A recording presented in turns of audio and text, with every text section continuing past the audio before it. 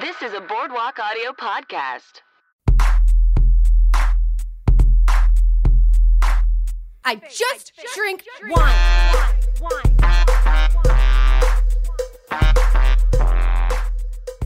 My dears, my darlings, my listening loves, welcome to The Wine Situation, Season 5, Episode 1.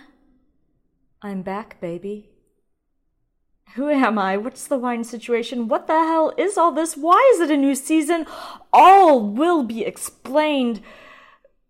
Just know that I had said I was going to take a few weeks off, not necessarily planning a new season, but I'm rather a new me. I am a phoenix.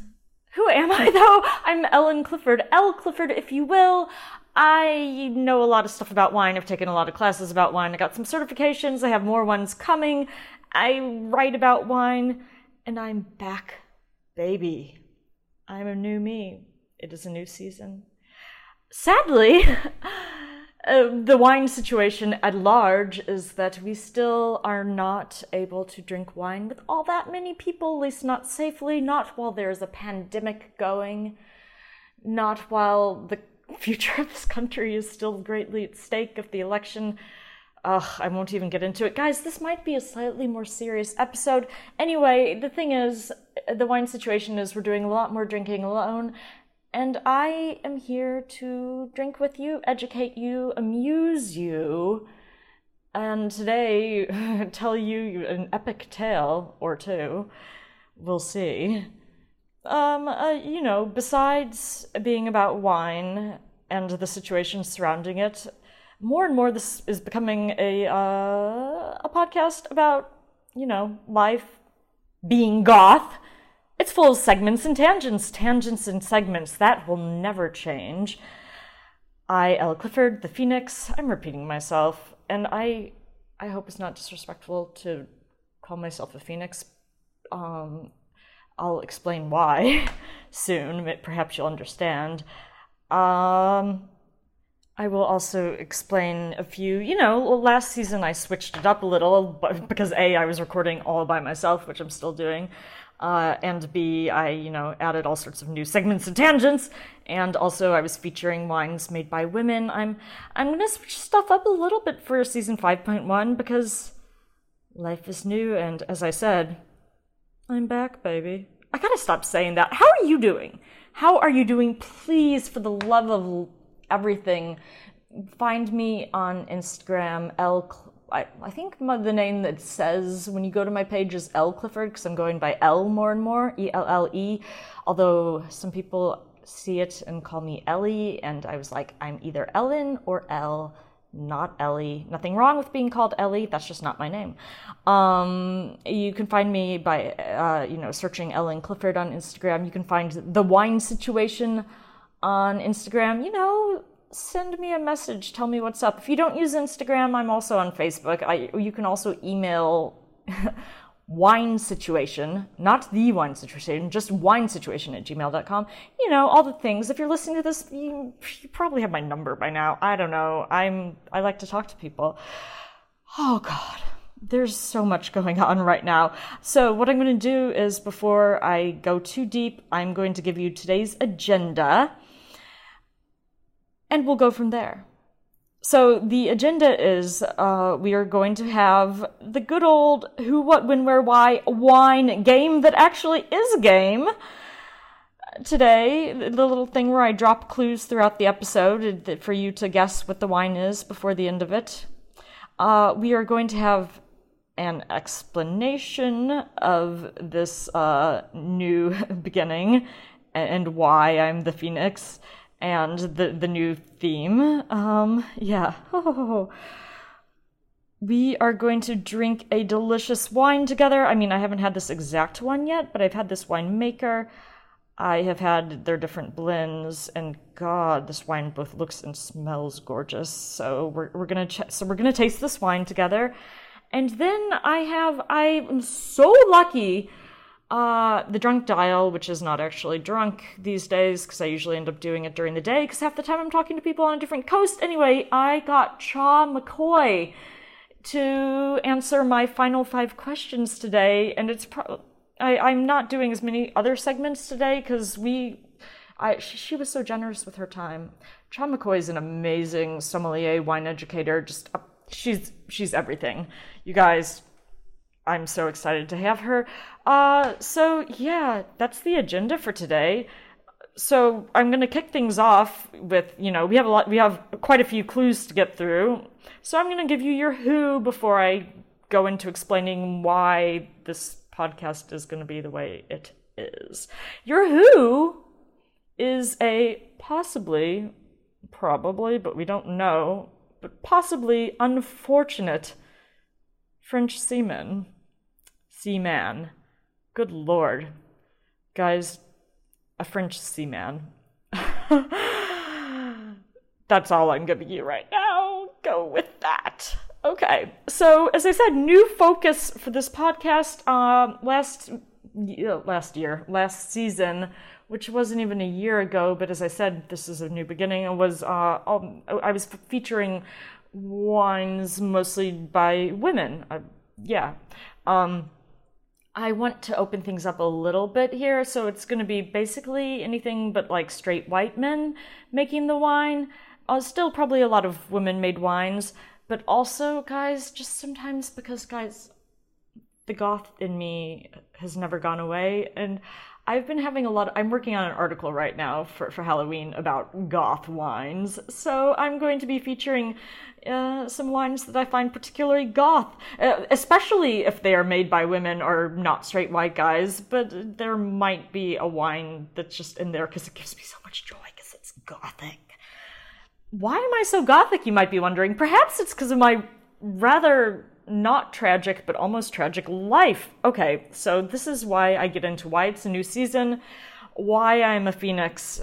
Okay. I don't even know what order to put all this stuff in, guys, so bear with me. I'll try not to be too serious. I'm sorry if this is a less funny podcast. Hopefully it's at least interesting. The least I can do is amuse you, even if it's not funny amusement. Oh, good Lord. Okay, so, I've had quite a few circumstances in my life that were, I might not have come back from, starting from, from before I was even born. There were some issues. But, yeah, I lived through that. I lived through a life-threatening, literally, I wrote a memoir that I'm trying to get published called I Heard a Rumor I Was Dead, because I did. I lived through that. I lived through a traumatic brain injury 10 years ago. More on that in a second. Anyway, about a year ago, my hypnotist, Reiki healer, Potter person gave me this necklace that has that she'd made that has a phoenix on it, and she was like, "This is for you. It's a phoenix." And I was like, "Is this because?" And she's like, "Yeah." I'm like, "It's because I've come back. I've come back a lot." And wearing this necklace always makes me feel strong. Like I said, I hope this isn't, because I know it's I hope this isn't cultural appropriation for me to wear a phoenix, but the legend of the phoenix rising from the ashes is something that it resonates with me based on my life. Yeah, so anyway, I was given this necklace a year ago. Earlier this year, I gave this to my love because he was having some stuff going. I mean, it's been a bad year, guys. It's been a year of change too, but I was like, about the phoenix, right? And I want this to, you can hold this, you can hold on to this. But I also warned I may need it back at some point. So, okay, back to that brain injury 10 years ago. I'm not going to get into the hardcore details of it because that's probably my part 2 memoir. Anyway, one of the problems, besides a messed up memory that came with this injury, was that my body wasn't holding on to sodium whatsoever. My kidneys were just draining my body of sodium. For months after it, I drank only Gatorade, things with electrolytes, because, if your sodium drops below a certain level, you can have a seizure. So over the last 10 years, eventually I transitioned back to water, although I still liberally would salt my food because I'm like, look, my problem is usually that my sodium, every year I get a blood test and they're like, your sodium's it's acceptable, but it's low. Just know that. And I'm like, okay, cool. So I figure I used a ton of salt. I'm all good. A few weeks ago, it was a really hot day.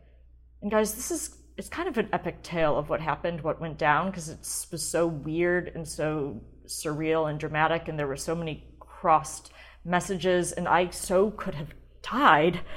It was a hot day. I hadn't eaten all day. I guess I was drinking a ton of water. All I know is that I found myself alone, and I didn't know what was going on, but I felt worse than I'd ever felt in my life, and I did not know that I had, they think probably just had a seizure. All I knew is I was very confused, and I was alone, and I didn't know where the person, my pandemic person, my love, had gone, and they told me they'd gone to a meeting, so I think I tried to text them, but obviously they were in like an important meeting, so all I could think was, in spite, I've never done drugs in my life, guys, all I could think is I must have been drugged, so I texted the last people I remembered seeing, which were my amazing friends Belle and Stan, saying like, I think I'm on drugs, or I don't know exactly what I said, but they called me up and they're like, are you okay? And I was like, no, and I told them where I was, and they were like, we have a friend who lives nearby, we're sending him to get you, and they figured I was on some, they're like, she just needs to sleep it off, and they're like, we'll have him take you home, and I'm like, I don't know, that was the best. Anyway, he was smart enough to call a friend who was a nurse. He asked me all sorts of questions. The nurse says, get her to the emergency room. Last thing I vaguely remember is being on a chair at the outdoor sitting room, because everything's outdoors, and apparently that's when I had another seizure. I don't remember much of the next several days. The person, I feel so bad. This was a traumatic incident for everybody, because it was very confusing, and anyway, I had that seizures because my body apparently still has not gotten over its inability to hold on to sodium properly, and finally it was a perfect storm of me not too much water and too little salt. I am basically the opposite of everyone else. All I know is I had a follow-up appointment this month. I'm so good. My family came out. People helped me. People saved me. I was given my Phoenix back because it was my turn with the Phoenix, and I will give it to the next person that needs it, because we all need to come back sometimes. I've sadly needed it several times, but I will keep coming back because I am strong as fuck, baby. Guys, seizures aren't, even if I don't remember having it, the aftermath does not feel good. Just know that. It's been a hard last few weeks. It was very fortunate that the podcast that came out like a few days before my seizure that I said I might take a few weeks off. Anyway, I really do feel kind of reborn, because my memory was so shady, and like when I came back to my life, I was like, oh yeah, that's who I am. That's what's going. Every time I've had one of these things, when I get back to my life, it's kind of like I am the same me, but I'm remembering parts of me, and I'm at the same time, it's yet another time that life has. If I hadn't been got into the emergency room, if everything had not gone right, I mean, the doctor at my follow-up appointment said, I read the transcripts from the ICU, you almost died. If I'd been by myself having that second seizure, guys, I don't know how I got so lucky. Anyway, that is why this is a new season. That is also why I feel like extra goth. That's also why I'm the Phoenix. I pray that you guys haven't, I am oversharing, but what the fuck is a podcast for if not, oversharing my life? I could be telling you more, trust me. That's the abridged version. Let's get into another clue. Why don't we? Because, look guys, we're gonna have, that's why I open things up for this can also just be about goth shit, because we're gonna fucking have fun with our lives, guys. You know why? Because we're alive. And I'm grateful for it. Next clue in the Who, What, When, Where, Why Wine game. That is a game. The Who, as we recall, was a possibly, but we don't know, probably unfortunate French seaman. The what is luck and happiness. Okay. Let's get into our wine, which, as it happens, was one before I knew I was totally... Well, it is kind of goth because it's a Zinfandel blend. but it's from a woman-owned winery. I believe she works with some other winemakers. This is the Dutcher Crossing 2016 Proprietors Reserve Dry Creek Valley. You guys, that's in Sonoma County, Zinfandel. Let me just read you like some things that Dutcher Crossing has to say about themselves. The philosophy. Everything we do at Dutcher Crossings begins with the concept of family. Whether you are the oldest or newest member of the winery, everyone's contribution is needed and integral for our success. Guys, if I don't know about everyone's contribution being integral to success from my life, I just feel that philosophy. Okay, sorry, moving on. From the vineyards to the tasting room, even though we have all walked different paths on our journey to Dutcher Crossing, we've settled into family life together. Our belief is simple: to be a well-balanced three-legged stool. Leg one is to make the best wine we can, staying true to the vineyard, vintage, and varietal. The second leg is the beautiful sense of place within our vineyards and winery. Finally, our third leg is hospitality. Whether you're a long-time visitor or new to the property, we want to welcome and treat everyone as we would our own mothers. With the balance of all three legs, we create an experience like none other in Sonoma County. Gosh, I want to visit them. Let me read you a little bit more about the woman who's behind this, Deborah Matthey. When Deborah purchased Dutcher Crossing in 2007, fulfilling her lifelong desire to own a winery in Sonoma County, the operation came with 35 acres and made 5 wines. Over the ensuing years, Deborah has nurtured a dedicated team of talented winemakers, tasting room employees, and support staff who all share her entrepreneurial spirit and passion for quality. Today, under Deborah's leadership and creative vision, Dutcher Crossing offers more than 30 wines from a variety of wine regions in Sonoma, Napa, and Mendocino counties, and owns 75 acres of estate-designated vineyards. The vintage penny farthing bicycle on the label pays homage to Deborah's passion as a cyclist, shit, that's cool, and collector, and is also a tribute to her father who encouraged her to pursue her dreams.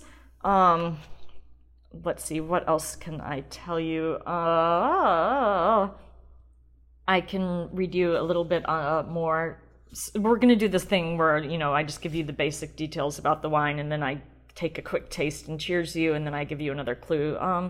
Let's see, I'm looking at the back label now where they say this is 80% Zinfandel, 20% Petite Syrah, which, as we all know, if we've listened carefully to earlier episodes, is not a small Syrah grape. It's a completely different grape, but it is descended from Syrah.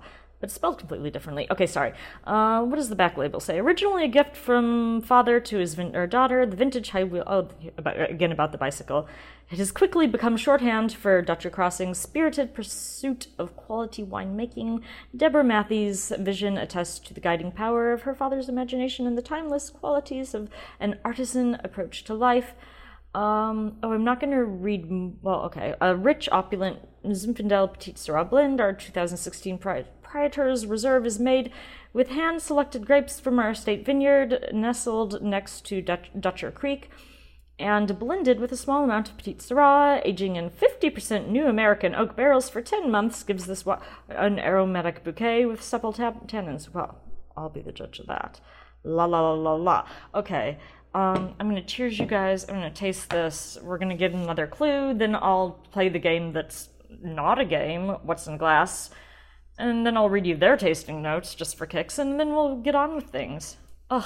We're just cruising through this, guys, and I'll stop apologizing for being dramatic early. It has been a dramatic time, and I am a new woman. Here's to life. Cheers. Oh, that smells so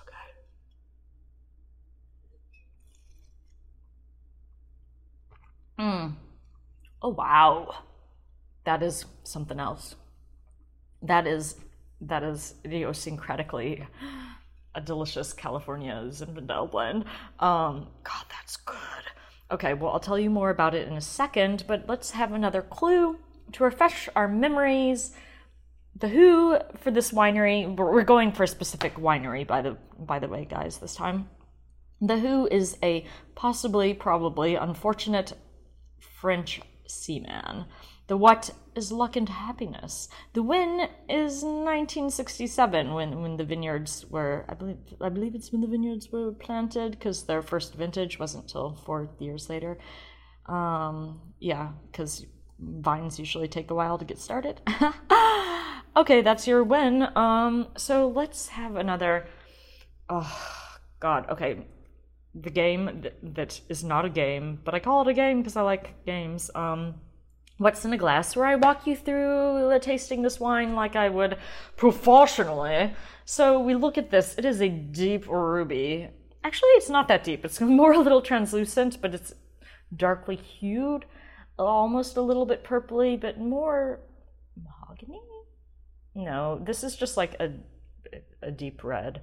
Yeah, but it is rather translucent. Like I can see my fingers just barely through the wine, if that makes sense. Like, it's not thick, but it's dark. Kind of like a dark, dark night, but it's not foggy. I don't know. Metaphors, guys. Let's take a whiff. Whew, it's super rich. It's like you smell plums, you smell raisins, you also smell like really fresh strawberries and maybe pomegranates and like some cherry, but also like, ooh, just like some cinnamon and clove and like, oh, you definitely get like a little bit of licorice, like just a hint of at least some tarragon, but a black jelly bean might have dissolved in a barrel of this at some point. A little bit of sawdust, just a shy hint of coconut, but I might be projecting. No, there's definitely like, it's more like cocoa butter or coconut oil, I would say, rather than like, it's not like the dried coconut. It's like, yeah, it's like coconut oil, actually, I would say. You know, the hip stuff that people were consuming massive amounts of because they thought it was good for their health recently. I don't know, that you see in a lot of vegan cookbooks. It goes hand in hand with being gluten-free, I think, using coconut oil. Anyway, that's the type of coconut I smell. Let's take a taste, and then I'll get into the structure. Okay. It is dry. The acid I would put at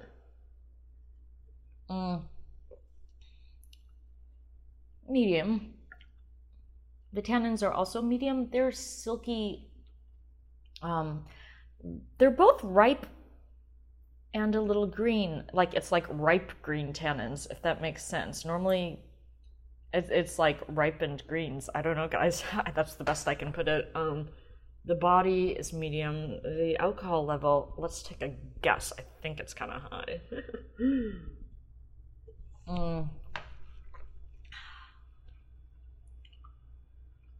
Feel the burn. Let's say 14.5. Let's say 14.5. Let's see what it says. 15.5. All right. Well, I was giving it the benefit of the doubt. That's some high alcohol, guys.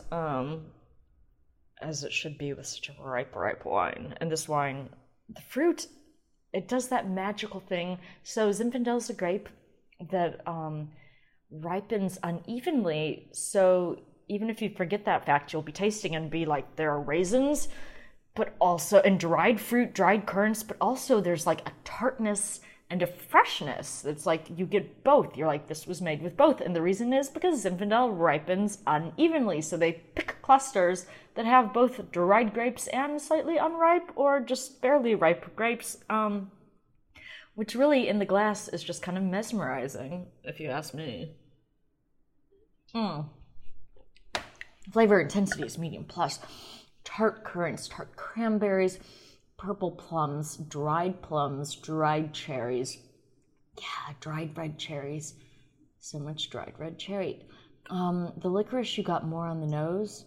You still get the cedar, a little less of the coconut, but definitely like the green. Maybe I'm reaching here, but yeah, it's like some kind of green herb. I mean, people love to say dill for American oak, which there is some on this. I don't know that I'd go with dill so much as more tarragon, something in between licorice and dill. It's beautiful. This wine is lithe on the tongue. It's silky as fuck. The finish. Oh. And there's just something like not sweet cherry syrup on it. I don't even know. All I can say is like, get this wine, you guys. I mean, I've had a lot of Dutcher Crossing at this point. They're one of the ones I'm a member at, so I get their wines several times a year. All their wines that I've ever had are great. I think the first one I had, I believe, was a Cabernet blend. I've loved their Zens, their Chardonnays are things of beauty. Yeah. Let's see what their tasting notes are, just because, you know, it's fun to see. Okay. They say, there's not much held back in the 2016 Proprietor's Reserve Zinfandel Halsey. The color is deep garnet hue at the edge, changing into a purple and almost black at the center of your glass. The nose is very expressive, I agree, boosting notes of fresh blackberry pie. Okay, didn't get that. Ripe plums, yes, layered with black pepper. Oh, black pepper. Graham crackers, what? Okay, I'm sorry, I'm not getting graham crackers on it, but I will believe it. Sweet oak, vanilla, caramel, and baking spices. There is a lovely cooling sensation to the nose as well, reminiscent of wintergreen. Or tarragon, guys. Tarragon. Sorry, that's me. The first sip builds on the initial excitement of this wine. Yes, it does. Flavors of fresh crushed blackberries and boysenberries. I mean, I'm getting more currants and cranberries, but if they say blackberries, they can have blackberries. Bring a liveliness and balance with great weight and texture, complemented by chewy tannins and a nice drawn-out finish. Pair with dry rubbed baby back ribs, cooked slow and low on the big green egg, and finished off with a spicy blackberry barbecue sauce. I mean, I could see this pairing well with that. I am getting more and more, I would say maybe more white pepper than black pepper, but God, you guys, this wine is rich and intoxicating. One and I'm done. Yeah, well, duh, wine's intoxicating. It's full of alcohol. This is so good. You guys, get into Dutcher Crossing if you haven't already. Believe you me. Also owned by a woman, did I mention? Also, did I mention that Zinfandel is kind of a goth grape, you know? It's dark. It's both desiccated and fresh, like the Goths. I'm just, like, really, every time I get reborn again, I get just, like, a little bit, like, I get more and more a retired goth, because I'm like, life is too short to worry about my black lipstick looking perfect, and the more, I also get more and more into my goth roots, just because I'm like, life is full of darkness and also lightness. Okay, let's get back to the game that is a game. If I haven't said it before, who, what, when, where, why, wine is the bones upon which the vegan or vegetarian marrow, I don't think there's such a thing as vegan or vegetarian marrow, but the protein of this podcast, it hangs on the bones, like they give it structure. And on that structure, I might hang beans. I might hang cheese, not made with, what is it? Not made with rennet? Is that what it is? It's an animal product. Anyway, an animal product that involves dead animals. Milk doesn't. You can just get milk. This is getting kind of morbid. As I try and think of other sources of vegetarian and vegan protein. Perhaps the tempeh. Okay, let's have another clue. Remember, your who is a probably unfortunate French seaman. Your what is luck and happiness. Your when is 1967. Your where is Western Australia, where very little wine comes from, but in particular, I guess I'll go ahead and give you the particular of Western Australia. It's probably the first thing you'd think of if you know anything about Western Australia, Margaret River. It's a beautiful appellation. Before I give you the why, and as I take another sip of this gorgeous wine, which, by the way, I'm drinking this one, I'm using my Zalto Burgundy glass, because I was like, why not go big for the first episode of my new life, and the new season and the new direction of this podcast.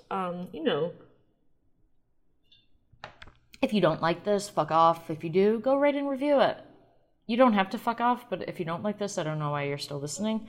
Anyway, if you go on iTunes, it's super cool if you can leave me 5 stars.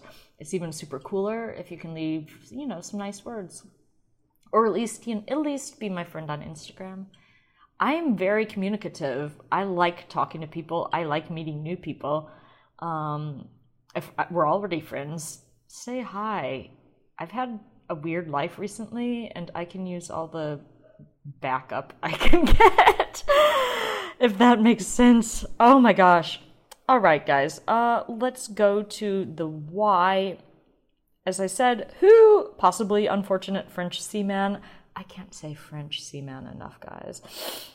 And that's not just the alcohol talking. Your what is luck and happiness? I'll explain.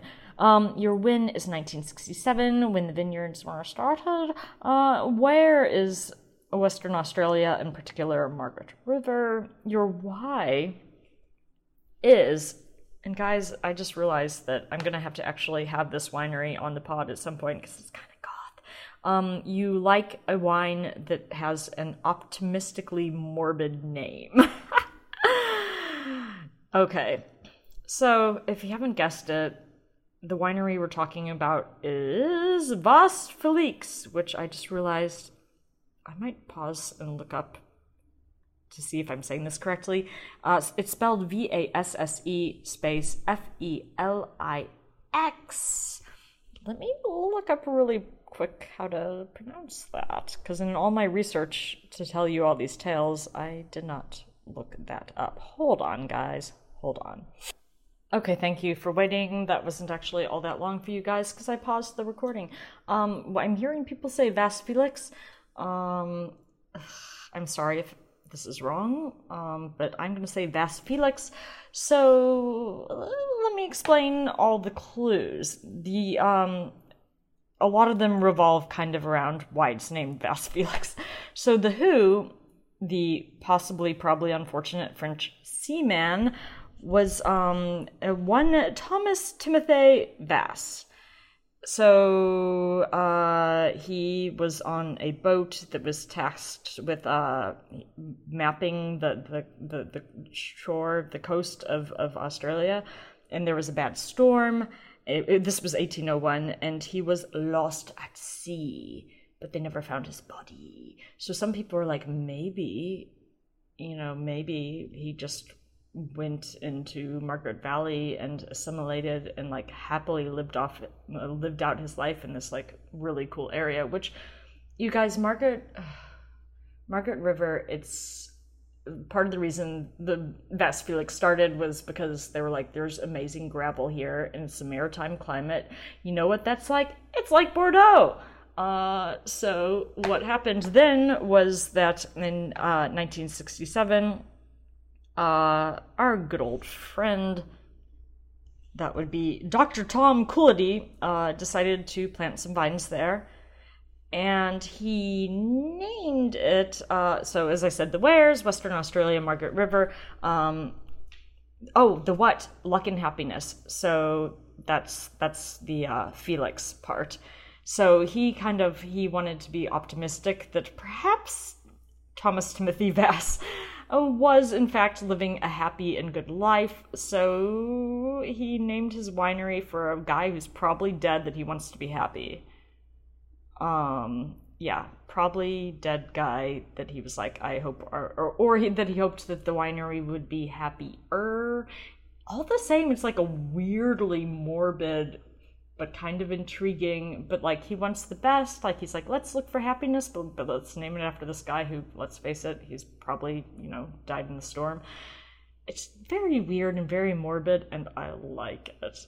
I also read recently that like Australia, like a lot of us, at least in North America, there's like, it's from a book called The Hero's Journey.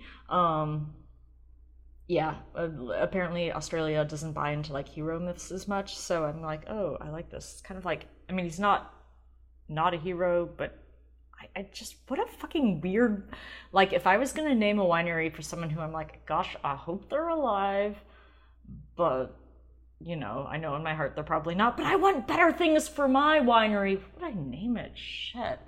I don't even know.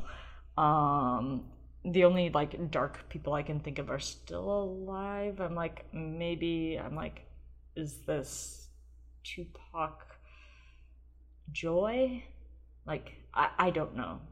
Sorry, that was the first person who, like, people have conspiracy theories that he's not dead. Anyway, I mean, it was in 1801, so Thomas Timothy Voss is definitely dead by now. Anyway, I've had Vas Felix before. They make really good wine. So that's why I was like, the Y is you like an optimistically named morbid wine. They make mostly, as I said, Bordeaux blends. So they do a lot of Cab, they do a lot of Chardonnay. Oh, that's not Bordeaux, but it grows well there. That's more Burgundy. Vas Felix, I really recommend the Cabernet. It's delicious. Okay. That really felt a little off the rails. I don't know if it's that I'm still like recovering from seizures or if it's that I haven't recorded in a few weeks, but I hope that was not too much. Also, I'm still just trying to pick my brain. I'm like, who is a person who we think might not be dead that I would name a winery after?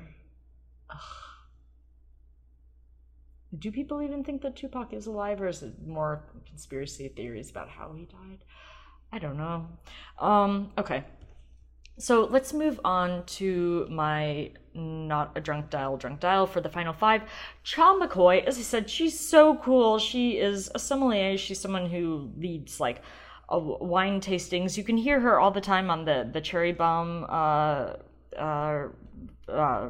Cherry Bomb Radio, their podcast. She's their beverage consultant. She just started a wine club. She does all sorts of, or did before lockdown, all sorts of wine events, including, you'll hear us talk about the Communion. She can be found, well, you'll also hear in the interview, but if you just can't wait, well, you could probably just Google Cha McCoy and you'd find her. I believe her handle is @cha_squared.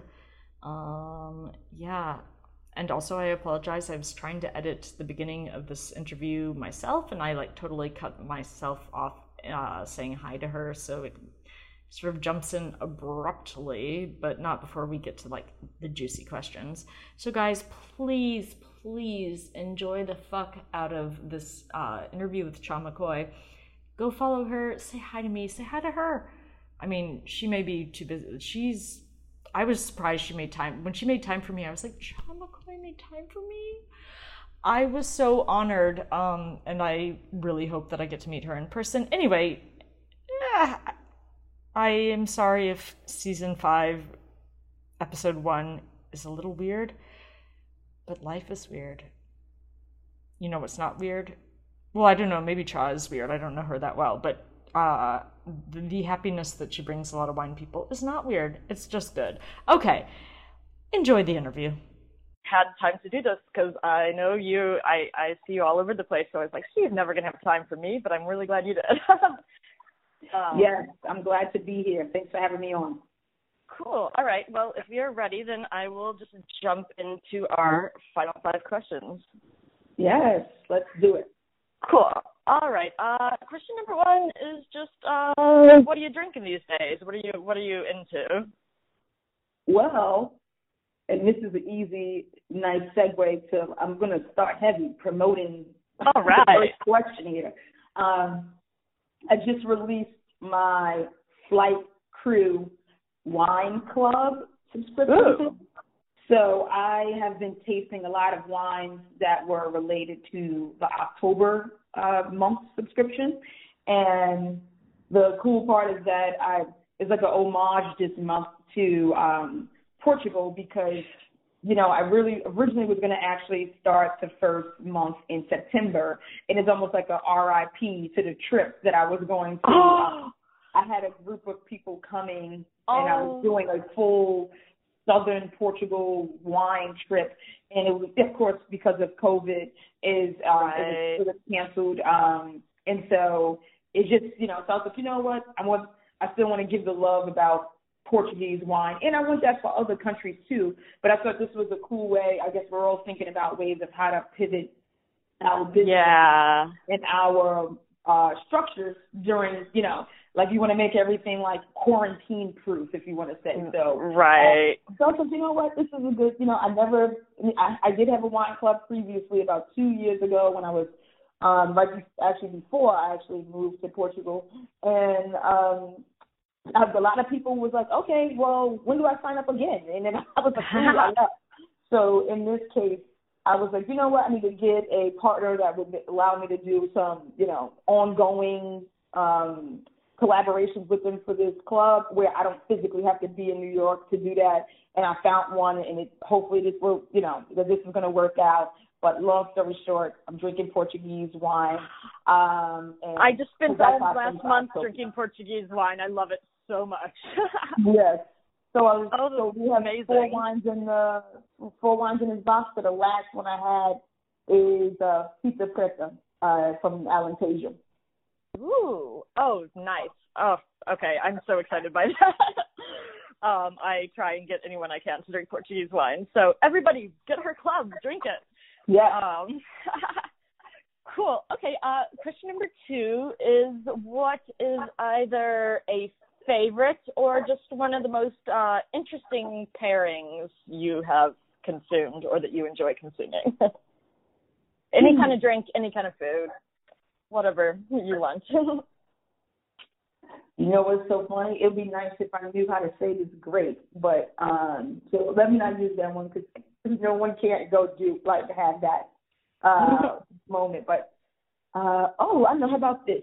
It's another Portuguese, life in Portugal allows you to, easily become adopted to the culture. So I had, so many people don't realize that Lisbon itself, or Lisboa, is its own DOC in Portugal. And so I can take an Uber out to, basically one of my friends' vineyards from the city center. So that's also, that's the bonus of living in Portugal, too. I mean, sometimes, to be honest, because the way I roll, I'm usually just taking, mass transit. But but I say that to say, in that area, there is this small, it's in the middle of a suburban neighborhood, all these, houses back to back, kids playing at the playground. But it's kind of one of the coolest restaurants that is the old mom and pop feel. And there was rabbit on the menu. And I don't have rabbit often enough, but it was kind of this orange, citrusy glaze kind of version of it, rabbit meat. It was almost cut up, if you want to say, a chicken breast. And the pairing that we had, of course, was his wine. So, of course, I'm going to shout out his wine. And but it was in Arinto, is the grape, Arinto. So we had a nice Arinto. Oh, excuse me, I'm saying Arinto. I think it's a blend. Now that I think about it, he also has a Fernão Peters, which is also regional as well. But it was either the Arinto by itself or the blend of the two.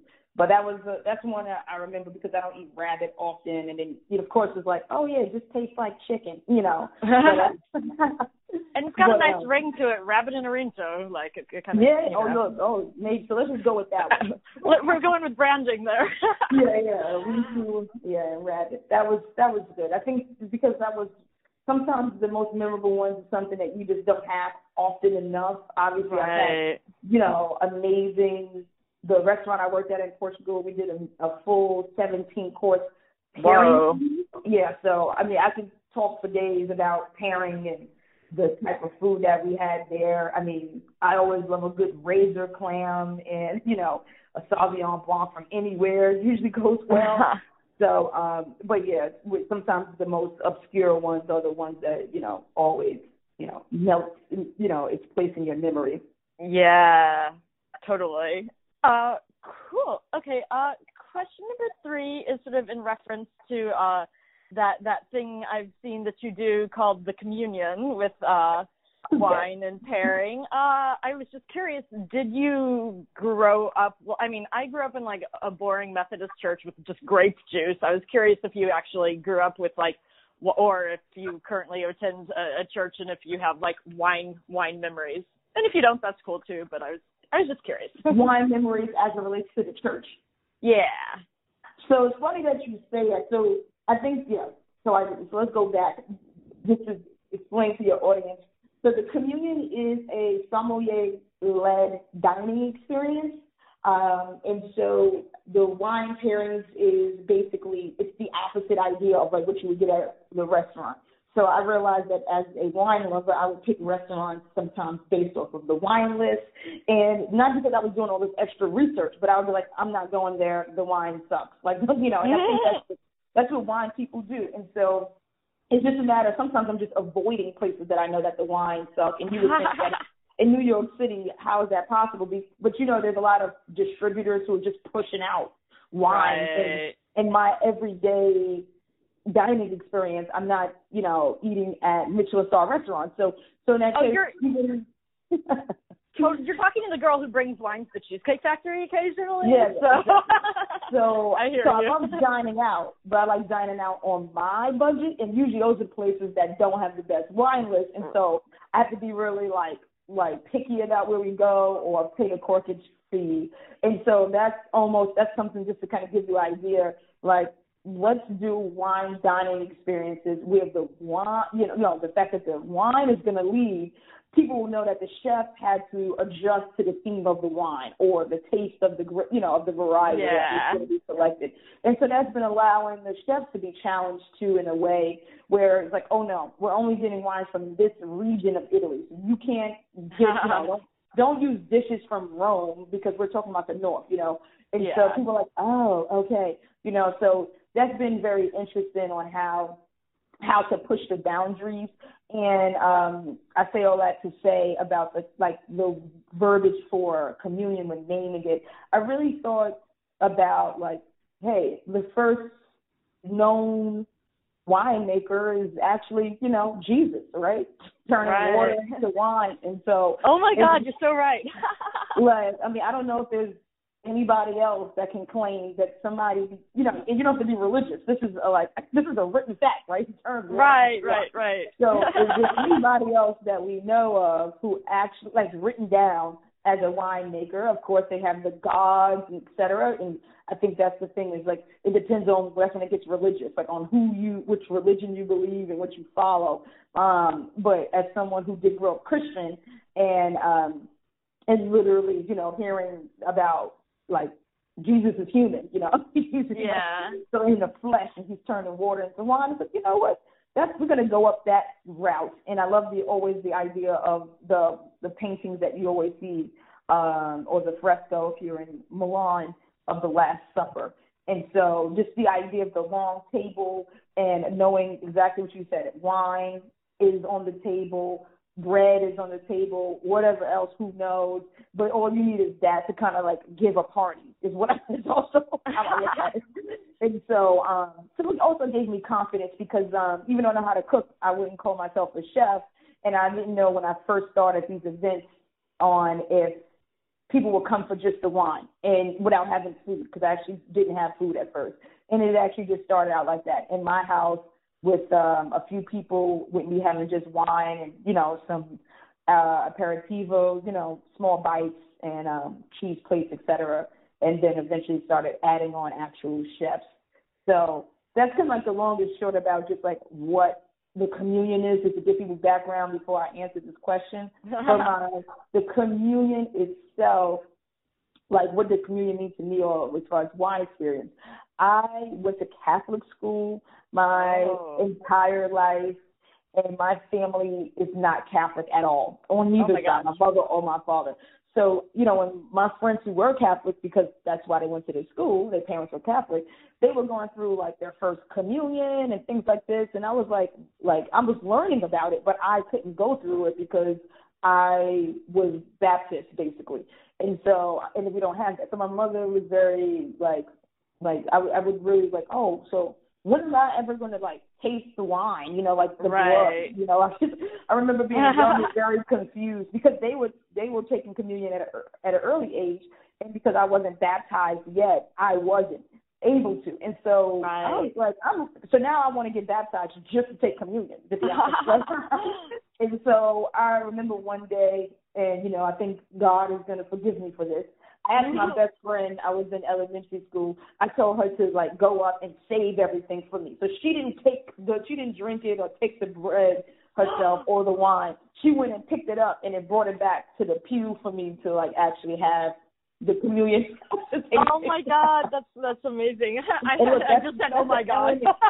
Because I don't think no one's ever asked me the question about like having communion or something like this. So that's, you're the only one who got that one. You love and God. It. Oh, that is a great story. I love that. And my feeling about I'm not particularly religious myself, but when I go home, I will go to the church I was raised. I'm like, I'll take a blessing. I'll take that. I'll take it. Right. And yeah. Oh, cool. Well, thank you so much for sharing that. Cool. Okay. Next question. It's funny you brought up Italy because I had read that you got your MBA there, and that was from what I recall one of the places you started to get into wine.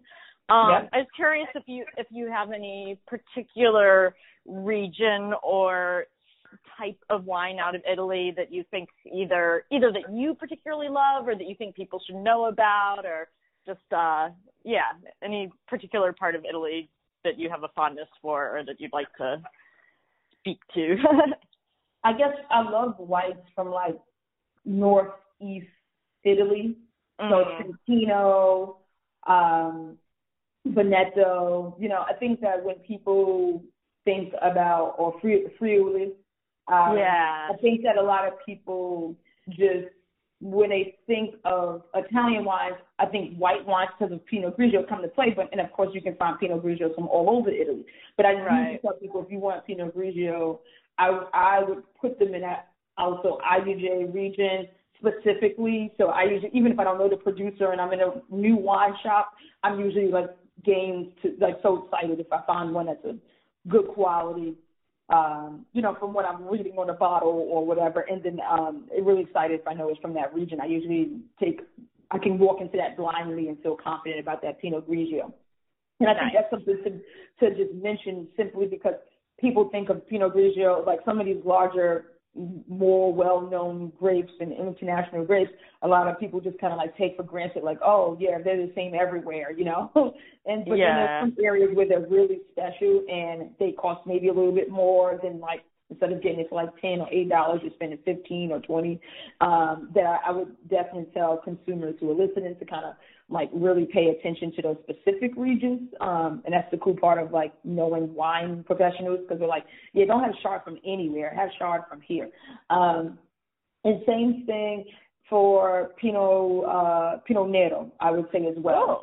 I've always loved Pinot Noirs from Italy, and I think this summer doing all these virtual tastings has been nice to kind of play around with my audience. They don't usually know too much about some of these other, like they may know Pinot Noir, but they wouldn't really think about a Pinot Nero. So we'll taste them back to back to get like, what's your feedback? And then we may throw in there a third version that's like German, just to kind of like throw people all the way off and like, what, a German Pinot Noir? Like, why am I doing it?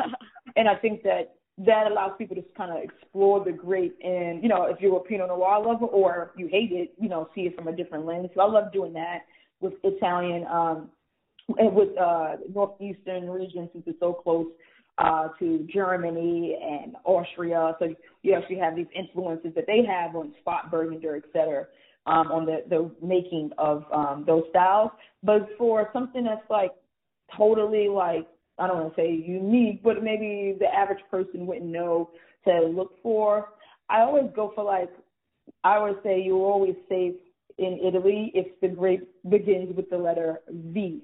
So I love that. Some of my favorites are Vermentino, Vaspiola, Verdecchio. You know, like I just kind of like tell people to go in this route, and you're usually safe if it has the V. And I think that those ones you usually don't see, in like the average, like, if you have a small wine selection at a restaurant, so maybe they won't be there. You have to go to a place with a larger list, or maybe it's Italian-specific restaurant, in a real, like, wine shop, instead of, like, a liquor store. They would carry those. So that's, I could talk all day about Italy, but we're going to keep it high level. Follow the V's. Follow the V's. Yeah, and don't be afraid of a little, Pinot Nero or Pinot Grigio for Northeast. I think that's a cool corner to kind of explore a little bit more.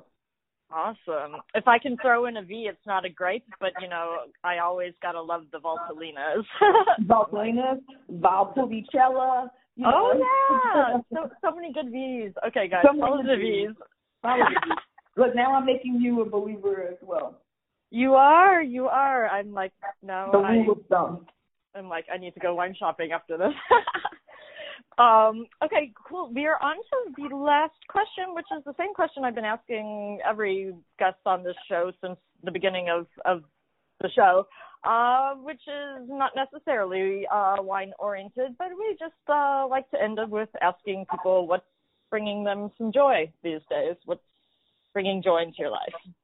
You'll be happy to know, and as well as to sound like other people on Cherry when I did a live this week, I had mentioned that in the beginning of quarantine, I finally, let's just say, to be honest, I finally made enough coins to buy myself some expensive skates. And so I'm going to just say out loud, right, for the record, because you're gonna date stamp this, that I'm not not a good skater, but every time I look at these people gliding on Instagram, it makes me believe I can do it. Like, for some odd reason, I feel like I can do it. So I ordered some skates in May, which, it feels like death that I had to wait this long until August to get my skates, because a lot of skate companies, because people were just locked at home, everybody that sold skates or bikes, come to find out now. I have a bike, so that's the reason why I didn't look that up, so I didn't know that the same thing happened. But skates were sold out no matter what. Oh my God. I don't care what you put in Google. Like, if you could put in, like, toy stores, you can put in skate shops, you can put in, the brand, the company, go straight to the, people were calling in, like, we don't have any. No one has skates. So I know I'm not the only one who was quite obsessed with it this summer. So I would say right now, the thing I haven't had it long enough to say it's been bringing me a lot of joy, but I finally got my knee pads and everything. Yeah. And they came in August. So that's what's bringing me joy, is knowing that on the weekend, I'm like now kind of like, no matter what's going on in my life, please put aside a couple of hours at the minimum of just trying to, just get comfortable on the wheels. So, amazing. So I hope by the time you see me when you see me on Instagram and I look like I've been doing it for years, you can say, Chad told me when I talked to her in October, she was not that good. So you will know that shows, that's going to be proof of how much I've been practicing. And I can't wait to watch. Are we talking skates or blades? Quads. Or quads. Yeah, four skates. Yeah, nice. Oh, I can't wait I'm gonna be watching. Yeah, you may have to hold on for a while, but okay. It's interesting based on what other people have been saying too. You can know the personality of a person. Like from what they respond to, because you can tell I must love a challenge, because somebody will find something more relaxing and easy to do, and I'm like, no, I know what I'll do. I'll take on something completely new that I have no idea how to, and I'm not scared of skates. So let me just say this: I'm not starting like, I'm not like walking like a scarecrow, like a zombie, but I am walking. I'm just like the little kid that looks like when they're at the ring, that they're willing to throw their whole body out there and fall. Kind of, I got that look. Yeah. So I'm just the one that's like rebel. And street skating is completely different than being in the rink. It's not especially in New York City. So, ooh, yeah. So it's a little. So as much as I think I probably am better than the way I actually have been looking, but this is my first time doing it on the sidewalks of New York. Oh, yeah, that's scary. Being in actual skatering where everything is glossy and nice for me. I can survive. I don't got to touch the wall. I'm good. I can go around a few times, but I'm not sexy with it at all. I just usually just do the basic, skating. But I'm going to master it. So I'm very happy about having my skates, and I'm pumped.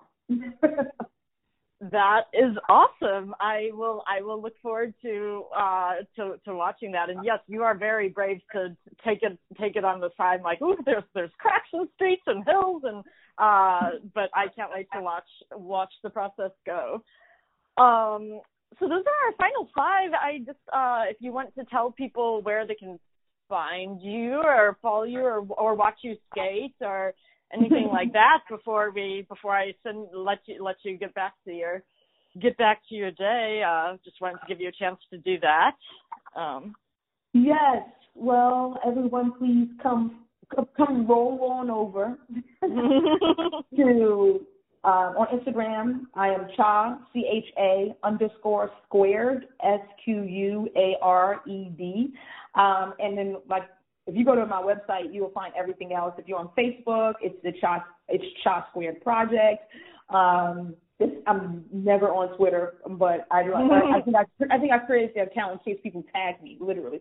But other than that, my website will give you all the details for joining me and the Wine Club flight crew, and very excited to release that because the intention is just how do we get people. As you know, I consider myself the traveling sommelier, so I love doing events in different countries and working at restaurants now that I have the restaurant in Portugal underneath my belt. And so it's nice to be able to kind of talk from the experience of being on the floor and working events in around different cultures with food from different cultures, not from I live in New York and I worked at a restaurant and then here and there. It's I literally went and worked with this chef in Madrid for this communion event. So I wanted to so it's nice to be able to have that global perspective and having the flight crew up and running.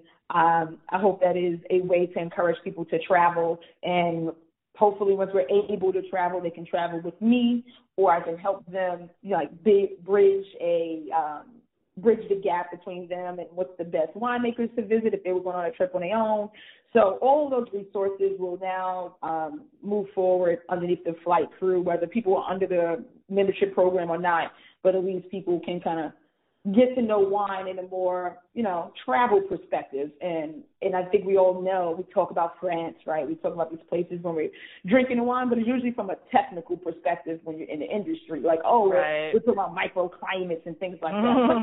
Maybe this is great, but, what's the best restaurant next to that vineyard, Yeah. Let's be real. Some people just need to know, practical things, too, not just understanding what's going on. What's the atmosphere? I didn't know there was a beach in San Sebastian, and the Bay of Biscay is beautiful, and it's the perfect place to visit. That's why you're going to come to Cha, because I'm going to tell you all the spots, and make sure that you're down. So all that information, if you want to just kind of hire me to help you put that together, or just want to be interested in purchasing those wines with us and doing a virtual tasting, is right on my website. My name, CHAMCCOY.com. Cha McCoy. Thank you. Amazing. Well, thank you so much for doing this. And oh my gosh, I'm someday we're going to be drinking together in Portugal and having the V's in Italy. Yes. But in the meantime, I'm glad we could talk on the phone. And everybody go follow Cha. And Cha, I hope the rest of your day you get a good skate this weekend. And thank you so much for taking part in this. Thanks, Ellen, for inviting me, and I'm glad we finally made this happen. Totally. Me too. All right. Well, you take care. Bye. Bye. Glass. I just drink wine. I don't fuck with IPA.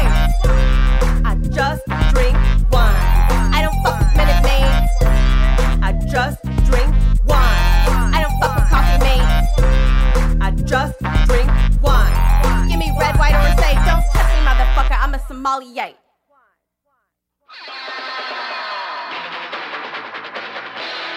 This has been a Boardwalk Audio podcast. For more information and shows, visit boardwalkaudio.com. Don't forget to rate and subscribe now.